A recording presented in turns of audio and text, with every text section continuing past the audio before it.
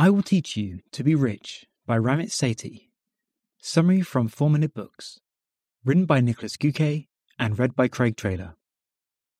One sentence summary. I Will Teach You to Be Rich helps you save money on autopilot while allowing yourself to spend guilt-free on the things you enjoy. Favorite quote from the author.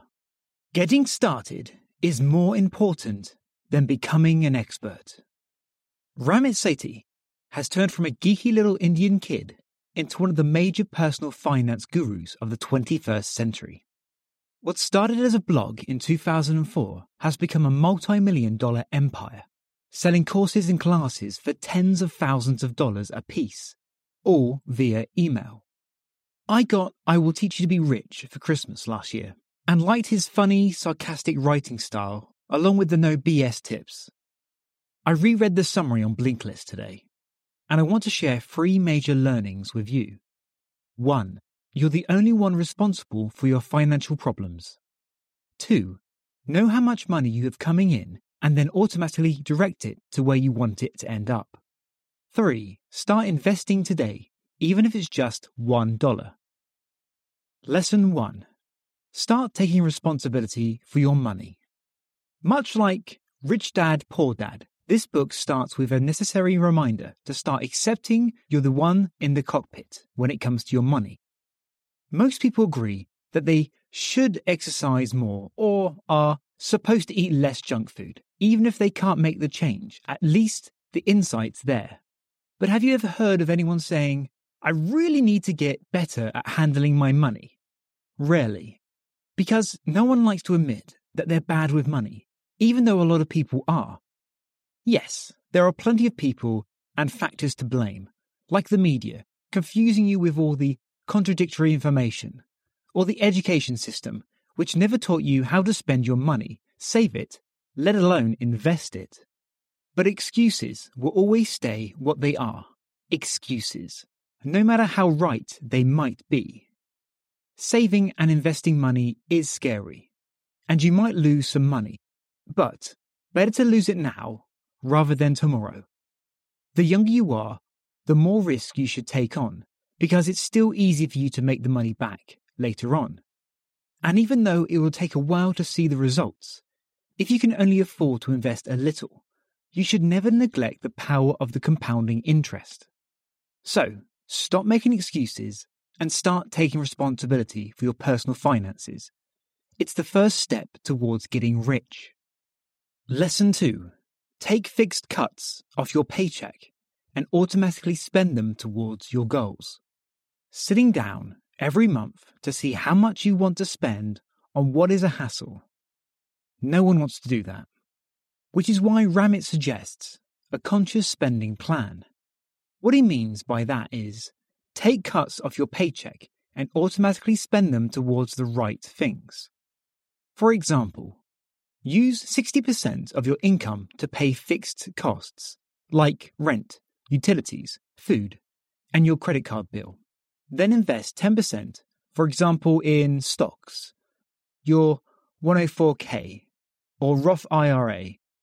Save another 10% for vacations, Christmas, presents, and unexpected costs. This then leaves you with 20% of your money, which you can spend on whatever you want, guilt-free. Automate these processes and payments. For example, I personally save $50 every month, which is automatically taken out of my bank account on the 1st. This way, I make sure I save at least $600 per year, and there's no chance I'm spending that money accidentally. As with any habit, removing the need for willpower makes it a lot easier to get it right. Lesson 3. Start investing today, no joke. Investing is hard. You have to read books, talk to people, and educate yourself. But you will regret every single day you waited to start doing it once you're old. Why? I found a great example that puts it into numbers. If you invested $5,000 every year, which is $417 per month, for 10 years, from the age of 25 to the age of 35, and then never invest again, you'd still have more money at retirement than someone who started at the age of 35 and invested every year until they retire. The 25-year-old starter invests $55,000 and ends up with $615,000, given an 8% annual return, which is close to the average return of stock markets per year. The 35-year-old invests $130,000 and then ends up with $431,000. Do you realize how insane that is? You can invest less than half and then end up with 1.5 times as much money just by starting 10 years earlier. So yeah, you better start today. I Will Teach You to Be Rich suggests maxing out your 401k to get the maximum from your employer. They will usually match your contribution up to a certain point. And then also investing in the Roth IRA, another form of retirement plan, but one that you control. And life cycle funds, which invests your money automatically, shifting from riskier to safer investments as you age. Soon after I read Money Master the Game by Tony Robbins, which recommended index funds, James Altucher likes stocks and cash. It's complicated, no argument there, which brings me right back to lesson 1. Start taking responsibility and act today. I Will Teach You to Be Rich review. Rich Dad, Poor Dad teaches you the investor mindset. Once you're ready to invest, I Will Teach You to Be Rich teaches those who aren't. There's plenty of great starting points in this book for those who are struggling with swiping their magic credit card too often and have no clue about saving, let alone investing. I like that the book makes room for spending on what you enjoy and eliminating temptation by simply automating as much as possible. Whatever's left, you can spend however you want. The summary is short and to the point, but of course, strip the humour out of the book. So if you like the summary, go for the book. What else can you learn from the blinks? 1. What your credit score is and how you can improve it. 2. Where to find the best banks with the lowest fees and the highest interests. 3.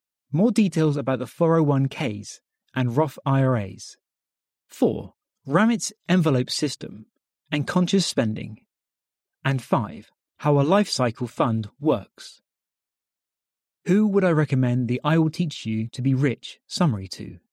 The 24-year-old recent graduate who blows all of his fancy new salary on video games and takeout.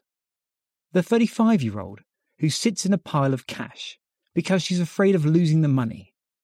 And anyone who blames others for being broke.